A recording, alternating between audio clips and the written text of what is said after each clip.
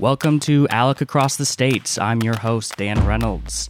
Today I'm sitting down with a very interesting organization. It's sometimes been called the ALEC for State Financial Officers. It's the State Financial Officers Foundation. We're sitting down with three members of the leadership team here. We have two board members. Seth Metcalf, thank you for joining today. He was a former deputy treasurer of Ohio. We also have Derek Kreifels, who is the president of SFOF. Thank you very much for sitting down with me today. Thanks for having us. Oh, of course. And we have Ron Crane, who's the former state treasurer of Idaho. Excuse me. And fun little... We sell potatoes. Hey, I love Idaho potatoes. Five Guys, you go to Five Guys, and they tell you your potatoes are from Idaho. That's right. You know you're going to have a good potato day there. That's right. And I just learned you are actually were the second longest serving treasurer. Republican treasurer. Yeah, and you just retired this year. So go ahead and tell us, what is SFOF, if someone didn't know about your organization at all? Yeah. So the State Financial Officers Foundation was founded 7 years ago to bring those state treasurers and state auditors who are responsible for their state's bottom lines, their cash flows, their state pension funds. They sit on the boards for many of the different financial funds in the states. It was brought together to talk about all of the best practices and policies to put in place specifically from a free market perspective. So that is true. We like to call ourselves the ALEC of state treasurers and state auditors. Well, ALEC here, we do like limited government, free markets, and federalism, so you're sounding pretty good to me so far. And we agree. So that's the perspective that we take from unapologetically as we work on different issues. We don't always agree with everybody in the movement on everything. Sure. Treasurers are a little bit different because they have to look at everything from a financial bottom line perspective. They're statutorily required to perform certain duties. So that doesn't mean that we always agree with everybody in the family 100% of the time. No, but that's great. You're bringing your own nuance to the table coming from the state treasurer perspective. I would actually like to get into that a little bit. So Seth and Ron, from your guys' time as being a state financial officer, what was it like working with state legislators? What were some pitfalls or successes that you guys remember? I can go first. This is Seth. One of the things that sticks out in my mind is the way that my boss, then Ohio Treasurer Josh Mandel, gave courage and cover to state legislatures. The story I could think of is when Ohio Governor John Kasich sought to expand Medicaid in the state. And he was trying to inject it into the Ohio budget bill. And there was Kasich at the time was a very powerful governor and had other aspirations, as people might be familiar with. So he had a lot of political influence. And he was popular in Ohio as well. But there was resistance in the state legislature to expanding Medicaid, but no one felt that they could really stand up to the governor. And so my boss at the time, Josh Mandel, wrote a letter. He was a former legislator in Ohio, and he tried to give courage and cover to those within the legislature to resist that pressure. He was partially successful in that he was able to give those legislators the ability to resist putting it in the budget bill, but the governor ultimately found a technical maneuver to bypass the legislature and expand Medicaid nonetheless. So, I mean, Derek can talk a little bit more about this, but state treasurers have a bully pulpit. Maybe not as big as a governor, but they have an ability to speak with credibility on fiscal issues. It's a very interesting statistic Derek can share about how citizens and voters perceive state treasurers on fiscal issues, and they have a lot more credibility than most other elected officials. So they have this ability to articulate issues, and I think that state legislators should always be aware of their state treasurers and the fact that they could weigh in on an issue, and you want the state treasurer on your side on a fiscal issue. Reach out to them and help them be an advocate for what you're trying to achieve within the legislature. That's right. One of the things that we did a few years ago, we did polls in several states where we asked the question simply, who do you trust more on financial issues? And we gave them the choice of their governor, their state treasurer, or their member of Congress. In all of the states that we pulled in, the lowest that a state treasurer received was 65%. Oh, wow. And compare that to members of Congress. I can't Which remember. was usually like in the tank, less than 10%, Yeah. you know. And governors kind of swayed depending on their popularity, but the most that a governor got was about 25%. So even the perception is, generally speaking, and that 25% for a governor was in a state where the governor was pretty popular. So, but the perception still is that the governor's going to say what he or she needs to say in order to get their policies passed. And so the people at the end of the day still don't quite trust them all on what they say in terms of financial policy. So Seth is right. I mean, the one thing that you and I met, Dan, and talked at ALEC in Austin this year. Which was a great time. And if was you're a really listening great and you time. weren't there, please make sure you come to our States and Nation Policy Summit, December 4th in Scottsdale, Scottsdale, Arizona. Ooh, That's pretty right. nice time to go to Scottsdale. It'll That's be warm. right. It'll It be will warmer be than nice. here. As a Michigander, too, it'll be very nice. But we encourage, I had great conversations at that conference with several of your legislators that were in attendance, just about the importance of, before you write a bill or propose a bill that talks about the state's finances or includes the treasurer as the administrator of a program, and you don't talk to the treasurer ahead of time. Yeah. There is the treasurers, we are encouraging them to be the first ones to stand up, to wave the red flag, whether you're a Republican or Democrat. If it's bad financial policy or it's something that the treasurer doesn't see feasible to do, we're encouraging him to put a halt to it or to really warn the citizens or the other legislators.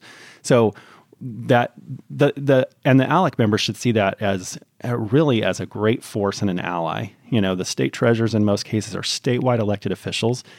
A lot of our treasurers, as I think about the election night results from a lot of our recent elections, state treasurers had more votes. The ones that won received more votes than some of the governors did, some of the members of the U.S. Senate races. I mean, so they're very popular. They don't deal with a lot of the social issues, so there's not a lot of space for them to be, really liked or really disliked, depending on those deep wedge issues Right. that divide people. That's right. Yeah. I mean, they're in the trenches on the day-to-day dealing with the money. And so I think that there's a lot of overlap with state elected fiscal officers who were former legislators.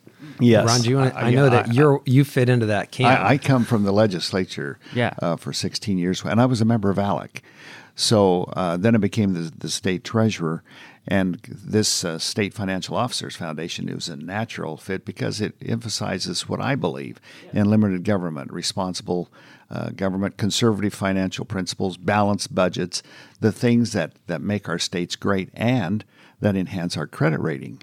One of the things that, as a state treasurer, I was responsible for was the credit rating of the state. Legislators, a lot of times, do not understand that what they're doing with their policy decisions have a direct impact on the rating of the state, so that when a local unit of government goes to borrow money, or even the state borrows money for Garvey or whatever the case may be, that credit rating plays a very important role. And the treasurer is responsible for protecting that. Treasurers represent around $8 to $10 trillion across the nation. Yes, in all 50 states. So it's a big pile of money that we're managing. We're investing it, trying to earn interest income for our individual states. But how we handle that money is extremely important, and helping legislators understand the role that the treasurer plays, that they can learn that he is a pretty important person to be talking to when it comes to fiscal policy. Yeah, I mean, it really does sound like you guys fit in really nicely with the ALEC family here, let's call it. I mean, you guys definitely care about individuals rather than necessarily government making these decisions that will affect everyone's lives. And you guys promote policies that encourage more jobs and economic growth. So we talked about the ALEC annual meeting. What sort of events or initiatives is SFOF doing right now? Well, first of all, we're here in Washington for our fall national meeting. So Great. would encourage folks, if in the future they want to get to our website at statefinancialofficers.org. And we have a fall and spring national meeting every year. This year it is here in Arlington, and next year. They are in Omaha, Nebraska, and Orlando, Florida. We will be having several speakers and be talking and have several panel discussion topics on policy. But one of the big things that we're really excited about, we have a financial literacy crisis in this country. And most people will say, yeah, we do. Our young people don't know how to count change back at the cash register, or they don't know how to do some of the basic fundamentals. But I would propose that many of the ALEC members and probably not so many ALEC members, but many state legislators and members of Congress, the reason why we're having the financial problems in our country, in our government, in the halls of governments today, is because people got through school, even got through college sometimes, without understanding the basic principles of financial management. And so we are realizing that the only way to really change long-term all of our financial issues is to start educating early. We have, Treasurer Crane, when he was treasurer of Idaho, started a great conference called Smart Women, Smart Money. Yeah, I did want to dive into that. That was going to be my next segue. So you stole my segue. Well, I'm glad you asked. That's okay. That's all right. We've been doing, in fact, Ron and I were together in northern Idaho 2 weeks ago doing a statewide media tour for the event that's October 25th in Moscow, Idaho. I was in Nebraska with Treasurer John Moranti in Nebraska, doing a media tour there for the event on November 1st. We've struck a chord with women from 16 years old to 92 years old who realize they're getting through K through 12 in all the states. It doesn't matter where they're from. They're not getting the education they need when it comes to financial literacy.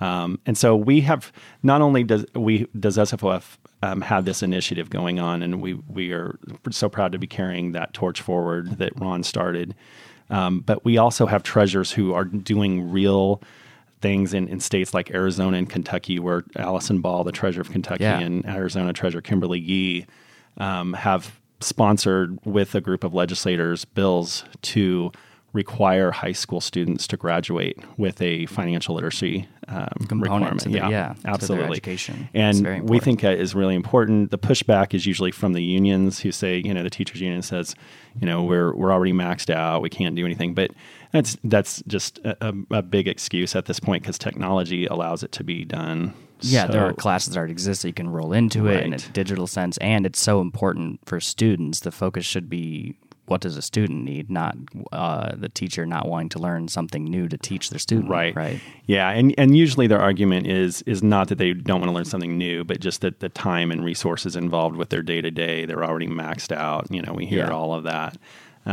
But it's been a really neat to see these treasurers who see themselves as the chief financial literacy officer of their states kind of carry that flag and really are leading on it. Allison Ball created a Kentucky Financial Literacy Commission that was now statutory, that created the commission that she gets to appoint members to. They've raised private dollars from the private sector to be able to be involved in the schools and do other financial literacy initiatives in their state. So we're really encouraging other treasurers to think the same way. Yeah. So, I think that's great, and I'm excited to see SFOF grow more, and I'm excited to partner more with ALEC and SFOF. I think that brings us to the end of our segment here. I know our listeners are going to be very excited to learn more about you guys and check you guys out. We will definitely link to you in the show notes, so check those out. Once again, I'm Dan Reynolds, your host, sitting down with Seth Metcalf, Derek Kreifels, and Ron Crane from the State Financial Officers Foundation. Thank you all for joining me today. Thanks for having us, Dan. Really appreciate it. Thank you for listening to Across the States, the leading state-focused policy podcast presented by the American Legislative Exchange Council, the premier free market organization of and for legislators. To learn more about our work or to make a tax-deductible donation, visit alec.org. Tell us what you think on Facebook and Twitter at ALEC States. The views and opinions expressed on Across the States are those of the speakers and do not necessarily reflect the official policy or position of the American Legislative Exchange Council.